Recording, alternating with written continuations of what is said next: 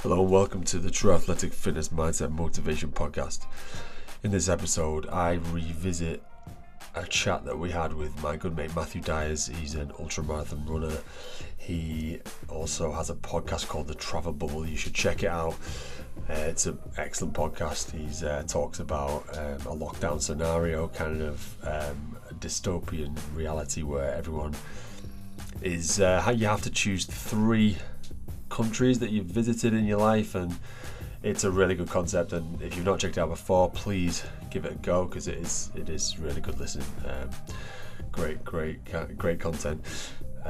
But in this episode, I did this as a live episode, but what I wanted to do is republish it as an actual full episode because I thought there was some great content in there, and we talk about the ins and outs of doing our ultra marathon that we did from the whole of Hadrian's Wall, which is roughly 72 miles, 135 kilometres from Newcastle upon Tyne all the way over to Carlisle, following the historical route of the Hadrian's Wall, and obviously everything that went into it, the highs, lows, and we get into some real depth in this conversation. So I just wanted to release this as a full episode because I did it as a live and I didn't actually publish it. So what you're going to hear is the full conversation of what we did, how we prepared, how we actually went through it. Yeah, so it's a great episode. I just wanted to digest what we did, and it's just take what you can from it. If you can as well, if you've got an Apple phone, please give us a 5-star rating on Apple Podcast. It just helps the algorithm and helps the visibility of the podcast and helps it share to other people. And please comment, give me a like on Instagram, Facebook, and share it with someone if this has really helped someone. And if you know someone who's going to do an ultramarathon, please reach out and ask us some questions. So without further ado, here's me talking to my friend Matthew Dyers. That's why I start by saying cheers, because I've not in a while. What beer have you got? I've got Lushington's. I went for a Northern Monk, mate. Sunshine IPA. Danielle already opened it, so luckily I got two. So, cheers, mate. Cheers. Mine's from like Padstow, between St Ives and Padstow, which is like Cornwall. So that's where you're living at the minute. Well, then, so why are you down there at the minute? What's going on? Since we last met, you were still up here. So, that's true, isn't it? But we speak so much, I forget that we haven't. So I was doing the tours down here, like in October for Intrepid. Yeah. And it was just so nice down here. We thought, why not just move and live down here? So we found a winter let. Like cause in winter, everyone exoduses from Cornwall and everything gets emptied. Yeah. So we found a winter let because it was cheaper. Moved down here, and that winter let is over now. But now we found like a long term house. Yeah. So let's go in. Like, obviously, the reason that we're obviously doing this is to kind of review from episode 1, where all this kind of bubbled up from us just having a chat to then starting a podcast each, because we both, you came on and said, like, I'll challenge you to do kind of an ultra marathon, and you really wanted to do this 135k ultra, which seems insane, which is insane. And it was something that you had on your bucket list to do for your birthday, but your birthday got cancelled because of the pandemic. So initially, if you obviously episode 1, we spoke about obviously you getting into ultra marathons and what kind of drove you to pursue such a challenging and tasking kind of endurance event, and why you ended up doing it, traveling the world. So kind of like recap why you started to get into ultramarathon running initially, and what was the kind of driving force behind it, for those who obviously don't know who you are, and for those who obviously haven't listened to episode 1. Obviously there's only been 20 people who listen to episode 1. Oh no, only joking. Yeah, do you get me?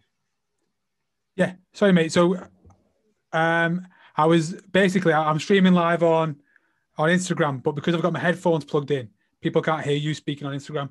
So what I've just done is I've unplugged my headphones, and now the audio is coming out. Right. So if you can just recap that last question.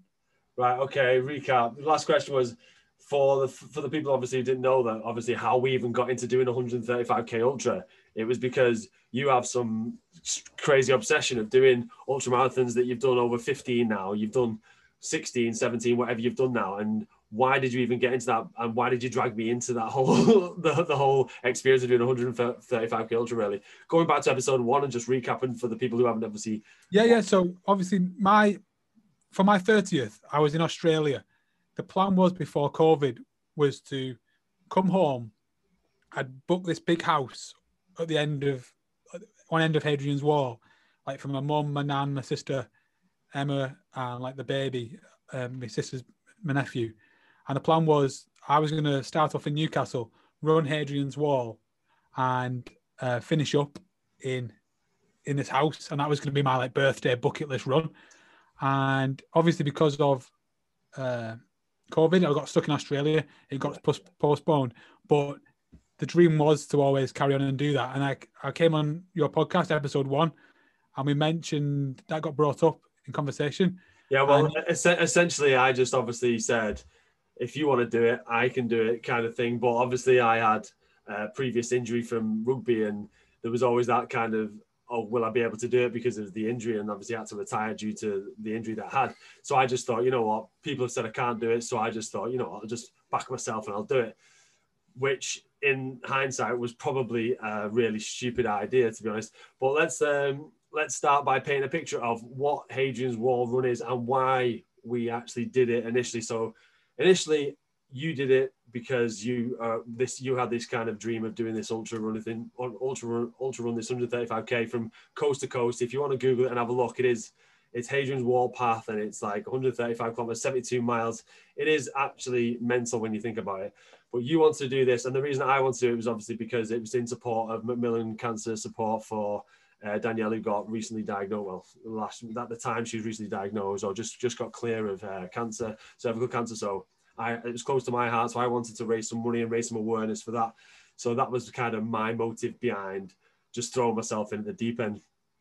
So, but in terms of actually planning and how what you have to do in terms of training to go around running an ultramarathon, like let's go into how we even planned it and what we did. So, because there wasn't much planning that went into it, to be honest. No, like I always say like, oh, anyone could do an ultra, like just back yourself and go and do it. But I wasn't fit because we were come back from Australia, like lockdown, you're just drinking every day, like you're not doing as much exercise. In Australia, you were literally limited to like kilometers from your house you could leave and a certain times of day. And I just wasn't feeling like fit enough. I wasn't feeling like I could do it. So I was like, we had mentioned it and you said definitely going to do it, but I was kind of like the negative Nelly on it. You were, weren't you? You were going, you were like trying to put me down. You were going, mate, you should probably start with a 50, just go over, in fact, just go over 35. You were like saying, just go over a marathon because that's technically an ultra marathon. Your goal was to do an ultra marathon. So I thought, let's just go and do an ultra marathon because I'd definitely do that. But there's a difference between 50k and 135k. Oh my God, is there? 85k difference. So I was like kind of getting, and I didn't want to do it at all. Like I was like, I had one foot out of it. I really did. Like I was like, oh, if it happens, it happens. If it doesn't, good. I don't even want to do it. And this is you who's completed 16 of these. So I'm there going the naive kind of.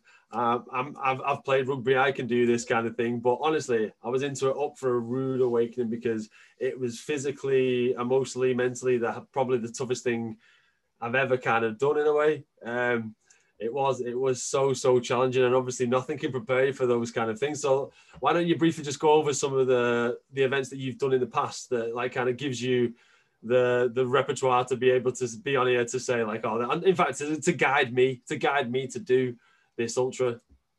Yeah, well, so I've done about, like you say, about 15 like actual ultra races, ultra distance races, and ultra marathons, anything over 26 miles, but technically it's 50k and over. And so I've done like races in the Thai mountains and races in the Slovak mountains, the Malaysian mountains, the Slovakia mountains. So usually big mountain races, and you're talking like 5,000 meters, 6,000 meters of ascent over 100 kilometers, which is, it's quite hilly. It's like 10 it's quite a few Snowdens, like it makes Snowden look like a baby run, really. And I've done a few like timed races where, like, for instance, on a rooftop in Slovakia, just running circles for 12 hours to see how far you can go, which is flat, which is that's like just mentally got to be tough. so mentally tough. Yeah. So I've done them before. I like most of them have been from little or no training, and definitely no specific training. Like, so in Thailand, I might have done a marathon to train for the ultra, but I've not trained for the marathon. I've just gone and done the marathon and gone, okay, now I've done that marathon, I'll be okay to go and do an ultra marathon. So it's always been like a mental thing. I always thought the legs could do it. But at the same time, I don't think you can like take them lightly logistically. If it's a cliche, but if you fail to prepare, you won't be able to do it. So even like logistically, we needed to get our like food, we needed to get our gels, we needed to get like a backpack that we could run with for that length of time. So there was loads of little things that we needed in place. Because let me just say that this is one of the things that obviously I was pretty like green to and like very naive, because I just essentially thought, you know what, I've got the stamina, I could just run and keep going. But like, and even though I know a lot about nutrition and sports science and all this kind of stuff, that I still felt like, you know, if I just have the right water and the right salts, I'll be okay. But it's a whole different ball game. It's something completely just you're never gonna kind of get used to. That's why you definitely need someone like yourself. Without you, I probably would have died, to be honest.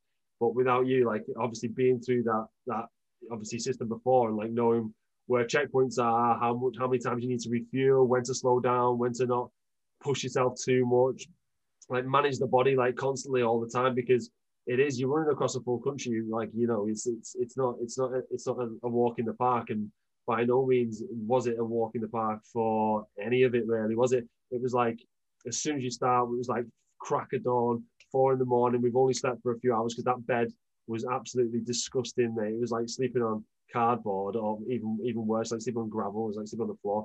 But then actually going out to then say, right, okay, we're going to run across this country. I don't think I could envisage how far that actually was. Like I couldn't. Like obviously, what were you thinking? Obviously that night before when we're in that hotel in Newcastle upon Tyne and being like, just packing all the gels and everything we got together. Yeah, well, like, it's exciting, isn't it? Like when we were there in that hotel and like it was real then. It was like, right, this is actually happening in the morning now. But even then, like I was opening and I was like, when we were waking up in the morning, I was like, well, maybe you won't knock on at 4. Maybe we'll get like a couple of extra hours in bed. I'm so lazy, anything to get out of it. But we did it. We ended up starting, didn't we? But like off the bat, it was your base pace, your normal like running pace is a lot faster than my ultra pace.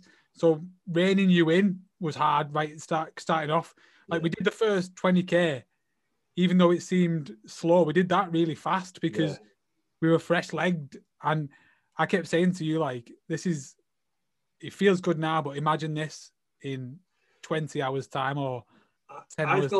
I felt worse when we started, just as we started off, than we did halfway through, if you know what I mean. Like that first initial start, because I had a really bad night's sleep and I just didn't think I was like fueled right. I don't think I'd prepared myself enough going into it, because clearly I've never run these kind of distances before. All I did going up to that ultra was a couple of 5Ks, and then I built it up, a couple of 7Ks, then I did a 10K, then I did a 20, then I did a half marathon. That's all I did.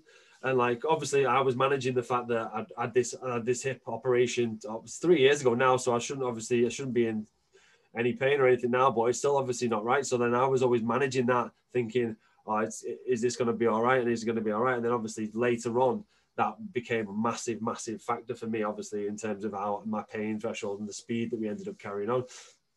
So like, if there's people, like, I know there's a few people who have already messaged me saying that they want to know, like, kind of logistically how you would conquer one of these events, because let's just talk specifically of Hadrian's Wall, because we've done it. We know the kind of route. There's a couple of guys who asked me like, how did you go about planning it? What would you take? So briefly, let's go over what we did from kind of start, medium, finish. Let's just synopsisize the whole thing if we can. Yeah, well, let's say what did we have in our bags really? We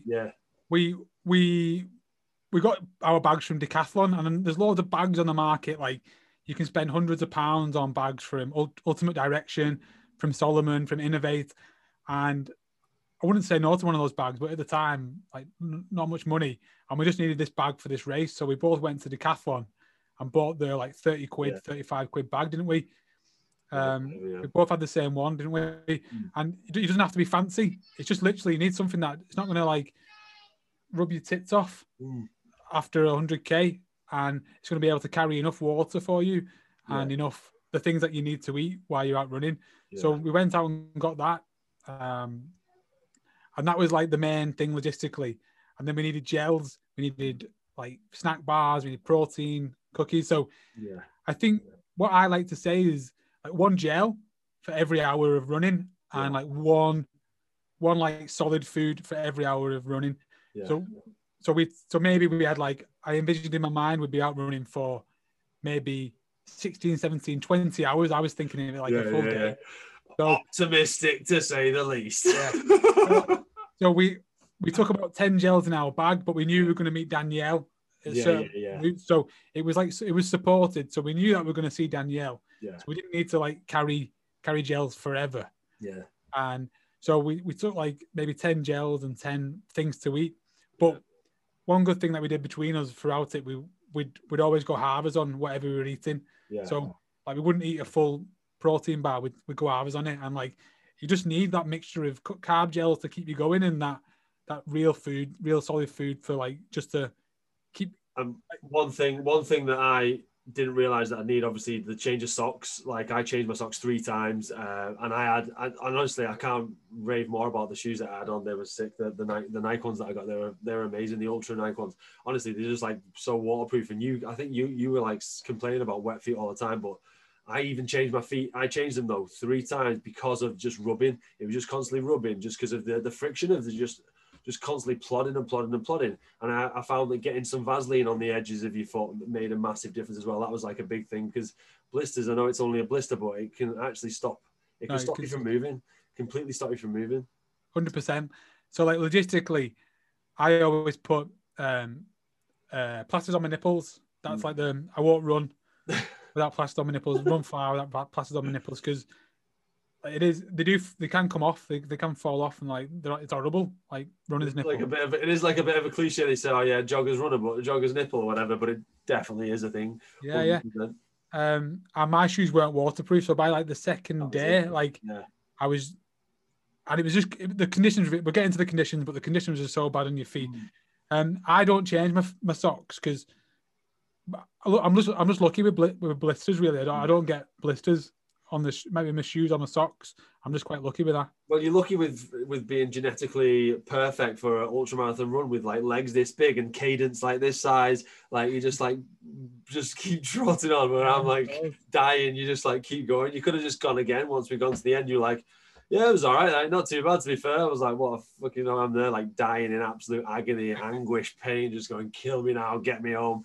But anyway, let's go in review, like completely, like starting off from where we started, going under the time, the emotions we felt, how we dragged each other through it, because there's times when you were high and buzzing, I was low, and like in fact being together was good to like, drag each other through it in a way, because at times I looked at your face and you were gone.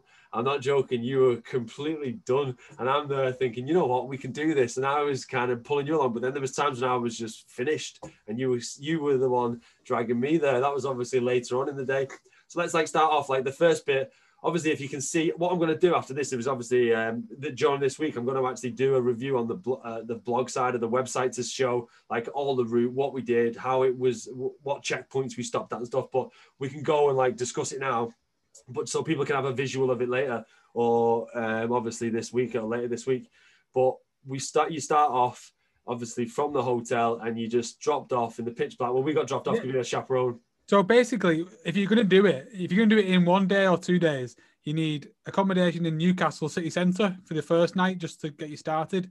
And then you need accommodation on the other side, whether that be in the Lake District, it could be Gretna Green, it could be Carlisle, just somewhere along those way.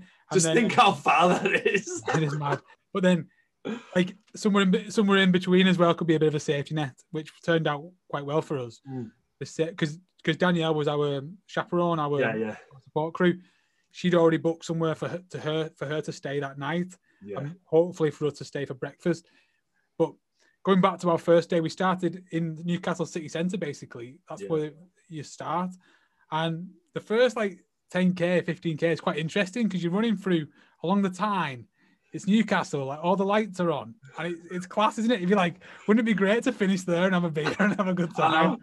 In retrospect, definitely do it the other way. When obviously there's no pandemic on, so you can have a few beers at the end, 100%. But like when we started off and we're jogging down the Tyne, it was obviously it was almost fully locked down. Oh no, it was like intermittent lockdown, wasn't it? You could have meals and whatnot with a group of people, but. As we're jogging down and that first underneath the Tyne, we're like buzzing and we're like, proper going, like, well, this is all right. This after like, 10, 15K and you just start to come under the Tyne, under the first 7 bridges. And that guy who was there eating his chicken from the night before.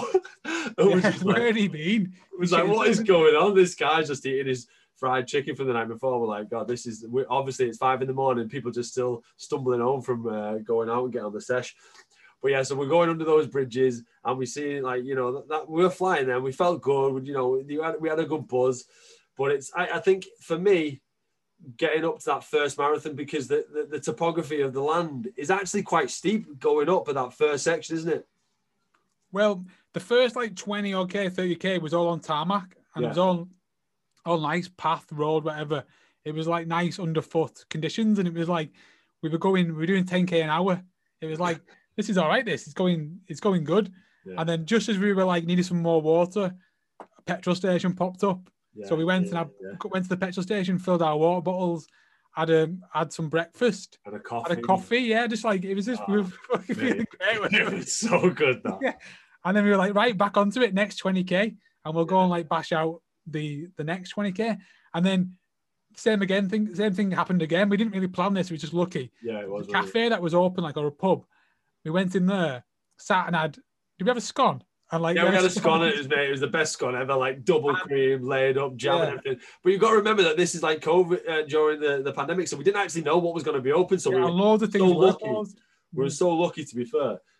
But like, if you want on my Instagram, there's like I've got the highlights of all the clips. So I watched it today. Actually, it's pretty good, to be fair, of obviously where we went, and so you can get a good reason of what we're talking about and where we're up to.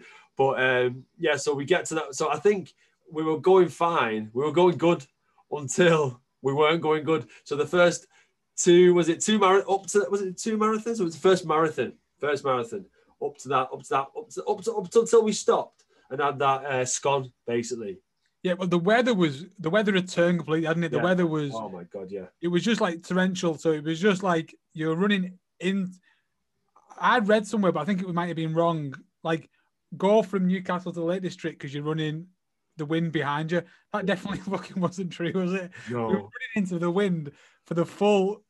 However many hours. Well, it wasn't. It was as soon as we left that cafe, right? We got into that cafe, the rain started coming down and it was like really cold, spicy rain, like it felt like it was just, getting into your skin and like we're just cooling down. It was just getting through all your waterproofs and stuff. And it was just feeling like you are cold here. So we actually warmed up inside that checkpoint, didn't we? But as we got out of that checkpoint, my legs just seized up. And then we just hit this driving rain, like you said. It was just like the wind was just completely like in your face. And from that point on, it was torture most of the time. Yeah, well, like every step was through like mud. Like imagine like the worst mud that when you're like out on your walk and you get to that big puddle and the mud, it's really bad mud, like up to your ankle, like. It's that kind of mud, and every step was like that, wasn't it? Like, so every step you had to work for. It wasn't like just like plodding on. It was like not slipping over. It's not getting your foot stuck. It's like you have to pick every step, and like it's draining, and also it saps your energy because you're not getting that bounce back from the pavement or from the grass. You're just sinking in, so you're losing momentum every step. Just like trying to get on. You've got to bear in mind as well that like we initially, obviously from your research, from people who we've like read up on the internet and stuff, that it was a pathway. You know, it's the Hadrian's Wall path, and in a sense, what we kind of could envisage from those readings was that it was quite a well-trodden path. But the thing is, doing it in October was the path is just non-existent. You get a bit of road, then you're on a path which is meant to be quite, you know, a well-trodden summer path, but that path was just a cow's field that was completely trodden by swathes of cows everywhere. And we had bad weather warnings, so it was just, the path wasn't existent. It was just a mud bath that we were running through. And then that stint killed us off. Like, it really killed us, because we knew we were running to a place called Twice Brood, which is the halfway point of the wall. So we knew that was our halfway point. We were going to meet Danielle there, and we were going to have a beer, and then we're going to crack on. And it was only like 10 miles, wasn't it? Like 10 kilometers, mate. Not even 10 miles, 10K. It was 10K. And then we were running along this like to this pub, and then Danielle just happened to drive past us because she'd been sat in the pub waiting for us. For a bit longer than we anticipated. So she came back, drove back, and thought she might be able to see us, and she just drove past on the road, didn't she? And so we climbed over like onto the road, and like we had some. I had a feed, didn't we? We had this nice pasta. Oh yeah, she made some pasta. But the good thing is that it's obviously that road. Was it like I can't remember, the 559 or something? That literally almost follows the path. So if you have got chaperones and support, that's perfect. That was perfect for having. Well, that's what sent us under though, like because Danielle had just been in that pub and she was like, "Oh, it's just literally just down there, like 10 minutes." Yeah. So we were like 10 minutes to the pub. So we were just like, that's amazing. We're going to get to that pub, we're going to have a beer, maybe some food. We're going to crack on. It's going to be lovely. And then that 10K was like the worst mentally. That was the worst of any ultra that I can think of in my head. That was the worst of any ultra. That's what I mean. So like, I was just going to say, what did it compare to any other ultras you've done? Because I know you were in anguish. I know you're in pain. I know you were suffering at times.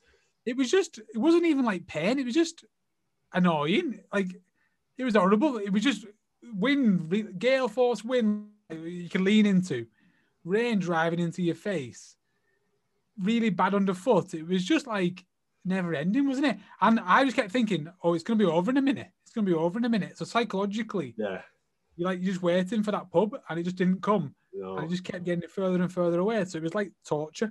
But what were like the point where we are at this point? We're on the Hadrian's Wall path, but let's be fair. There's not much of Hadrian's Wall that you see throughout. Oh no! Don't go to do Hadrian's Wall for Hadrian's Wall.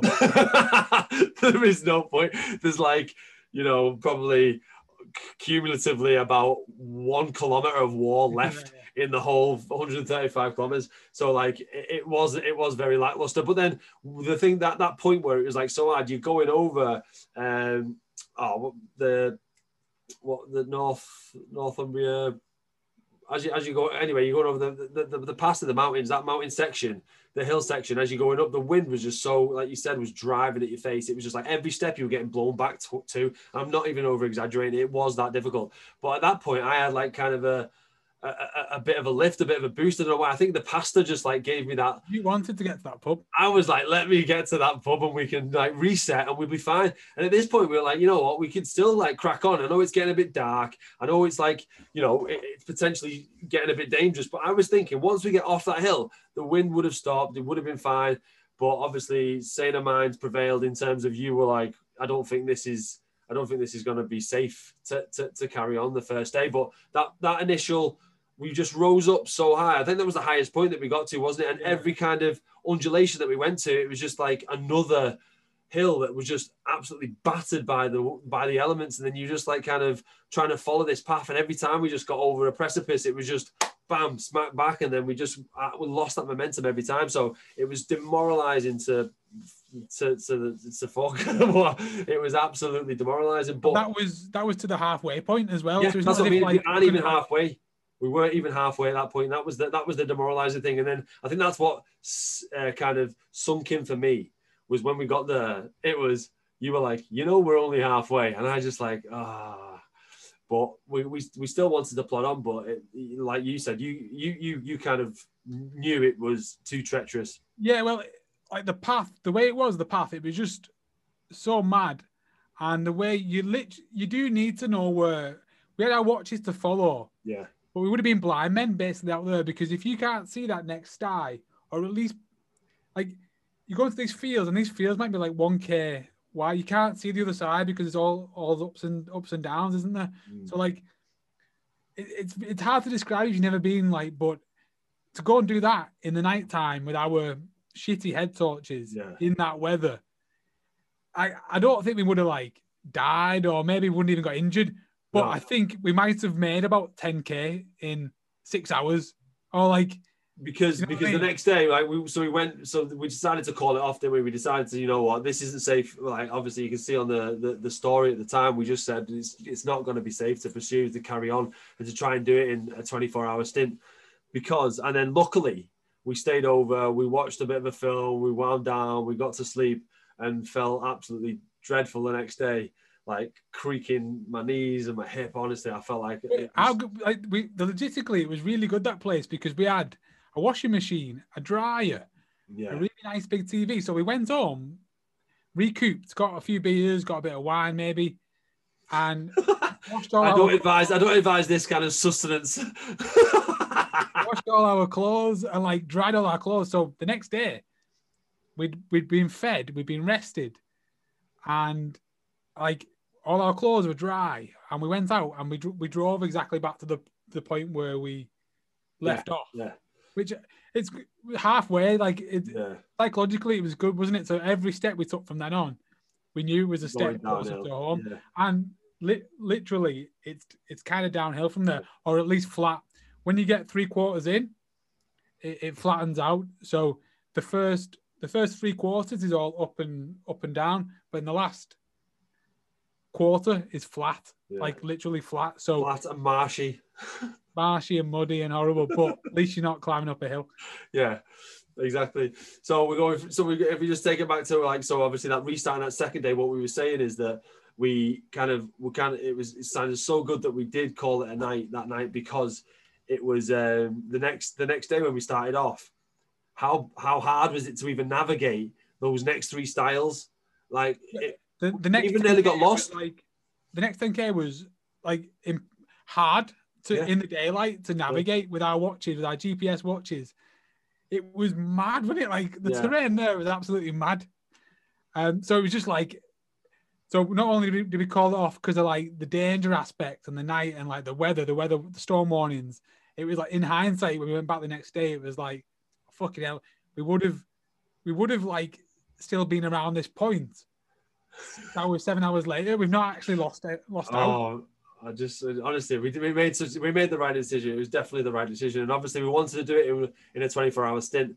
But I don't think that, to be honest, my hip would have like lasted out for that much longer. But you know what? In the first day, it was actually fine. It was more the second day that, because I'd rested and like obviously the inflammation had set in, and like that then started again. I felt fine I was flying, wasn't I? I was absolutely flying for that first, I don't know, 10 to 12 to 15K. And then all of a sudden, I just felt like a grinding sensation, a clunk, and I was just like, oh no, what is this? And then from that point on, it was just a battle against the mental. It was just, without you, obviously, we would never have fucking done it, to be honest. It was that muddy. Like I had like running sticks, like, because I knew the incline was going to be bad. I just took them anywhere just to save my legs, like over a long run. Then, the hiking poles are quite good for ultras. And one of them just snapped because that's how muddy it was. Because it sunk in the mud that deep. It just snapped in half. Like, that's how muddy it was. Like the poles are snapping. It was mad, wasn't it? Yeah. You can't like, unless obviously I really want to be able to show people. That's why I've got these videos, and I will get this video diary kind of blog set up, because obviously talking about it's one thing, but to see it and to see like obviously what happened and see how it was is another thing. Obviously you can see on the Instagram story of like a snapshot of every every kind of checkpoint that we went through and what we did.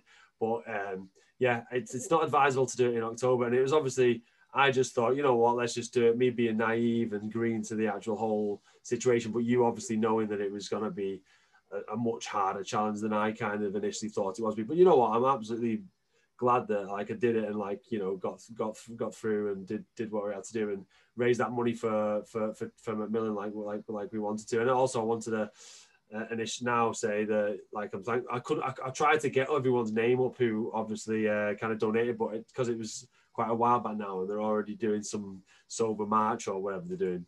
I wasn't able to find all the names, but I know that like there's quite a few big donations there. I think Barry Brown and gave a big donation. Rebecca Fairhurst gave a massive donation. So everyone who gave and supported us, that was the more than anything for me was a huge driving force to keep us going. And like seeing those messages come through on Instagram was like, there is a meaning to do this. Like obviously I had a purpose myself to do it, and like I wanted to do it for obviously the Macmillan cancer support and stuff. But when you start seeing those messages come through periodically, that gave me a massive boost. I don't know about you. I was just like it puts a bit of pressure on you, doesn't it? Like there's no escape.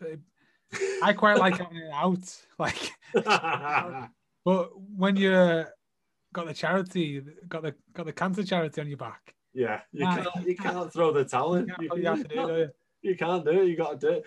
So honestly, it was like, getting down from that hill and then coming down into the town. It was just from that point on, it was just my hip was just in absolute agony. If you watch the videos, it was just a case of me just plodding along and you just like killing it basically, and waiting for me and waiting for the checkpoints for me to to get through it basically in a sense. But honestly, it was like one of the hardest thing I've ever done, and I don't think I'll ever do again. And I think more than anything, obviously the weight that I kind of am a lot heavier than you, and you are like designed for those kind of things.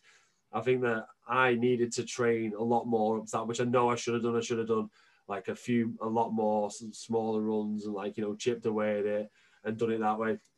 But in kind of summary of what we did, it was a massive achievement, like on both parts. I think that like I've got to thank Danielle massively because she, without the support, and I think everyone should have a support system.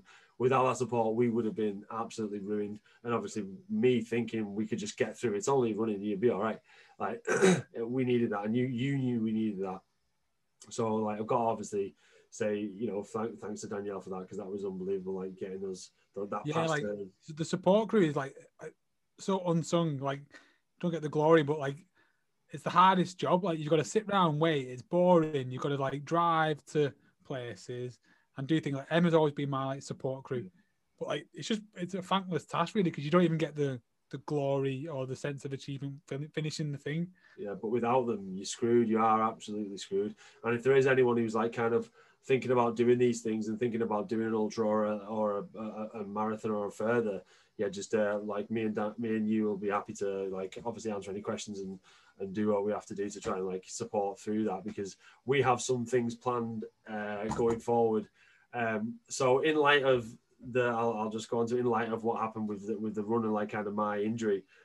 So I got told that I had osteoarthritis in my hip recently, and probably it was accelerated by the run that I did, but I'm just not listening to anyone really by saying, oh, I'm going to have a hip replacement and stuff like that. So what the kind of my prognosis going forward is to try and raise awareness for having surgery and getting surgeries go wrong, and trying to raise money for stem cell research for osteoarthritis in people who have 30 to 40 years old, because I have no choice now to either have a hip operation and have a hip replacement, have 5 hip replacements for the rest of my life, or try and go for some experimental surgery. Yeah. So what they're saying to you like is that I have a hip operation, and then they last like how long do they last? 10 20 years? 10 to 15. So you'd be like you're stuck with that, and the only reason that you're in that position in the first place is because rugby made you have that hip operation in the first place. So it's like this. Yeah, it's mad. Yeah, but well, you're not like I should have done more research myself. But at the time, you are kind of thrust into that kind of okay, you either do this surgery or you get back into training because I had a chronic injury. It was just like, you know, it's kind of building up repetitively. It was getting worse and worse and worse over time. But in retrospect, all I needed was to have a good 4 to 6 months off with like intense physio, but there was no option of that there. It was either get the operation and let's get back and play, or let's just get back into training and just be in pain. So I had no like kind of other options. But really, in retrospect, I should have like, you know, really read into to the operation, to the success rate. And like now, after doing a lot of research afterwards, obviously too late now, I've found that the recovery rate from this specific kind of operation is around about 20% to get you full function back, which is obviously a death sentence for someone who's a professional sportsman. And obviously I've like my mental health after this was like in tatters because of the fact that I can't able to just get up and go for a run. Like that's, for me, that's like a massive handicap. But obviously I'm not trying to compare myself to someone who's, you know, like Andy Reid, who you spoke to, and I'm going to have on my podcast, who's obviously had like a massive traumatic injury, and like he's lost both legs and his arm. And obviously I've got massive respect for Andy. I can't wait to get him on the podcast. But at the same time, like when you are told one day you can do something, the next day, or you can't train, you can't play rugby, that's it, you're retired.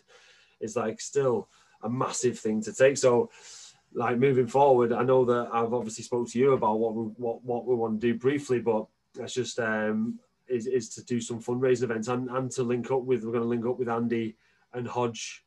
What's their charity that they do? It's Standing Tall charity. Standing Tall Foundation. Yeah, Standing Tall Foundation. So we're going to kind of link up with a few people and like try and raise awareness and raise some funds for charities alongside some the stem cell therapy that obviously I want to get to kind of as a last ditch kind of attempt to save my hip. And I probably shouldn't have done the ultra run in retrospect, but you know what? You only live once, and if they're saying that I'm going to have one leg by the time I'm 40 anyway, I might as well just push it to the limit. Yeah. So what have you got in mind?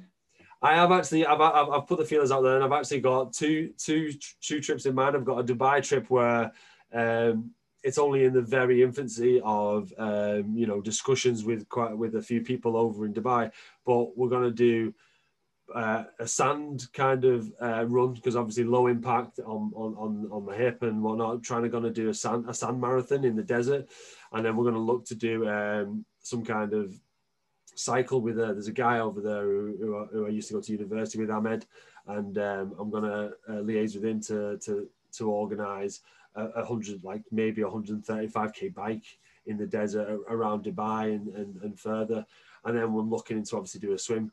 So it's like kind of a triathlon of sorts, but maybe over 3 days. So like do it like a holiday, like go on a holiday in Dubai, but like adventure holiday. So like do like one running one day, biking one day. Yeah. And then to have a good time as well. Yeah, and like obviously that's why obviously I got you involved, is because you are, as your job, I'm a tall leader.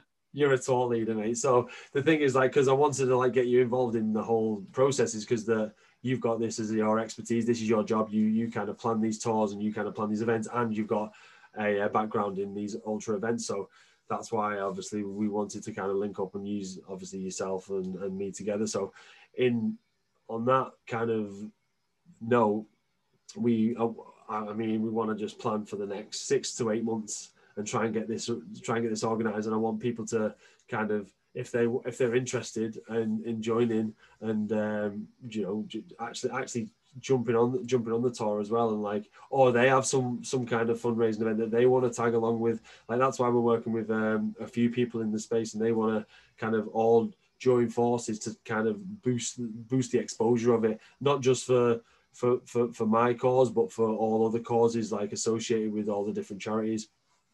Yeah, well, like they could pick a cause and raise money for that cause as well. Like there's a few ways of doing it, isn't there? Yeah.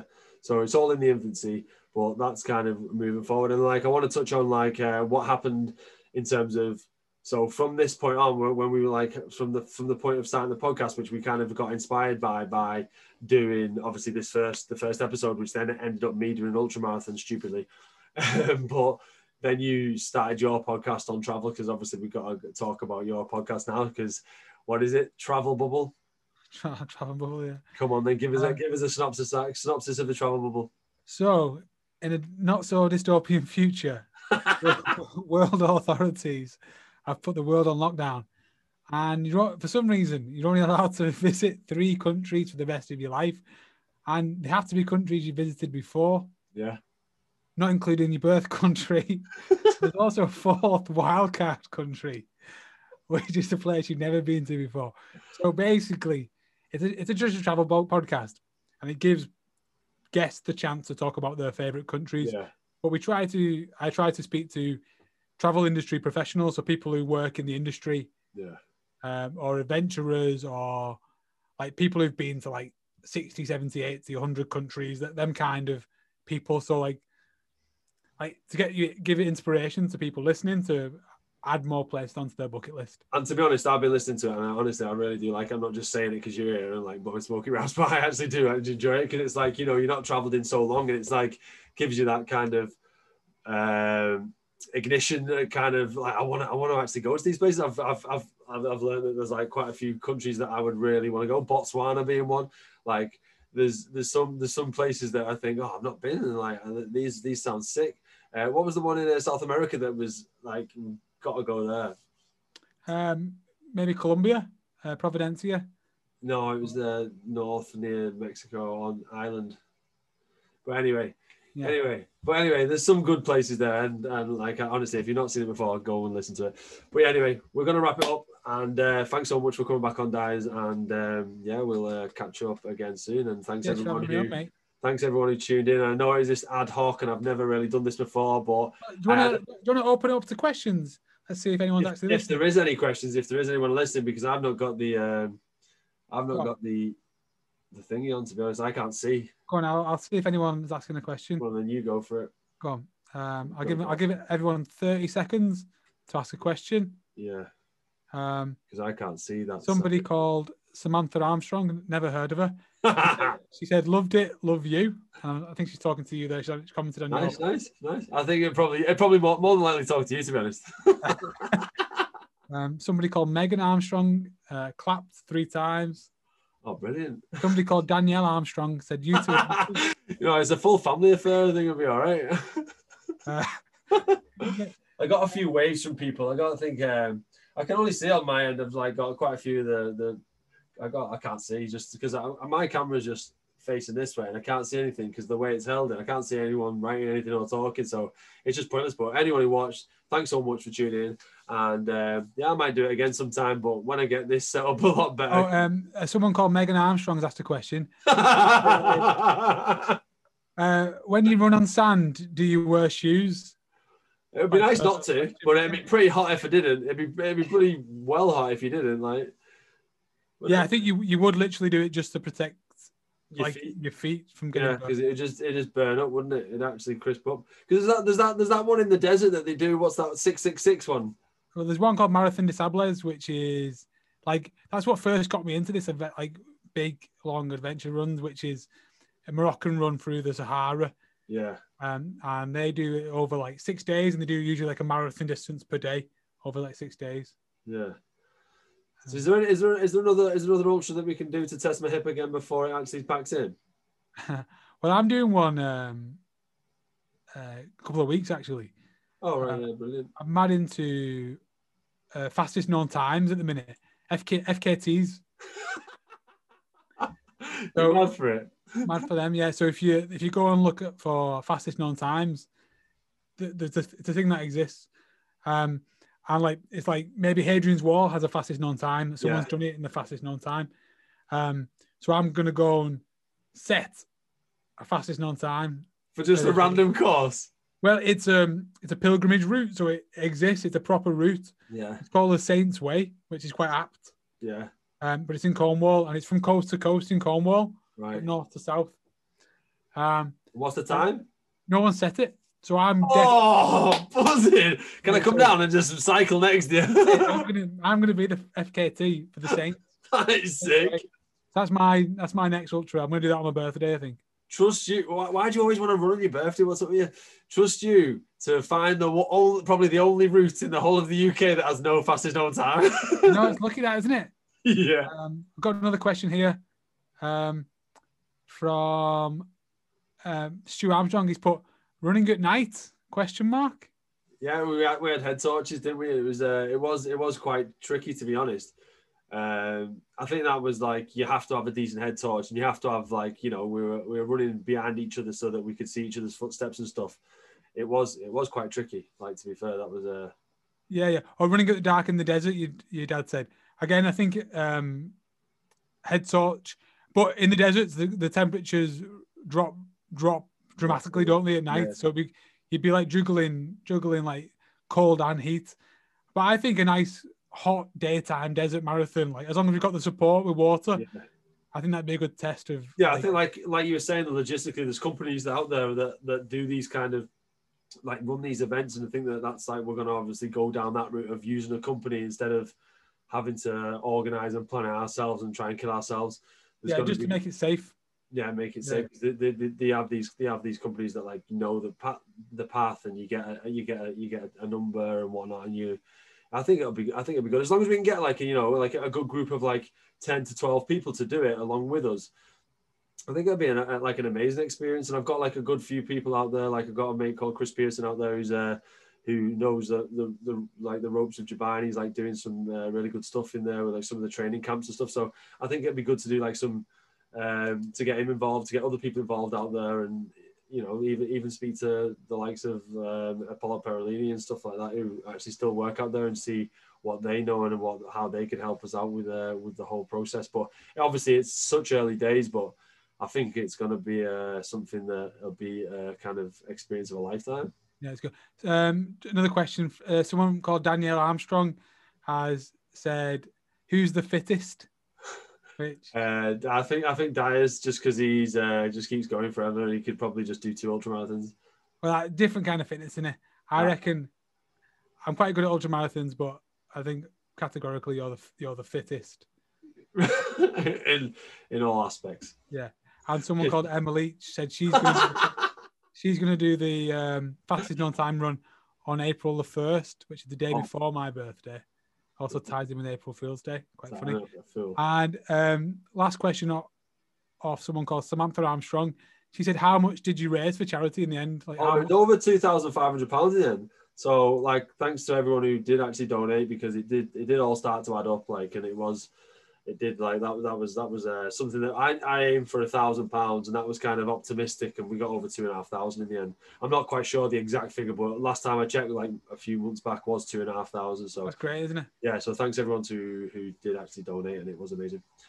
Class. Yeah. So we'll call it a night there and wrap it up. And so thanks again. Cheers, Dyers. You've been thanks, mate. Thanks for having me on. Cheers, man. Take it easy, buddy. Take it easy, everyone. See you later. Bye.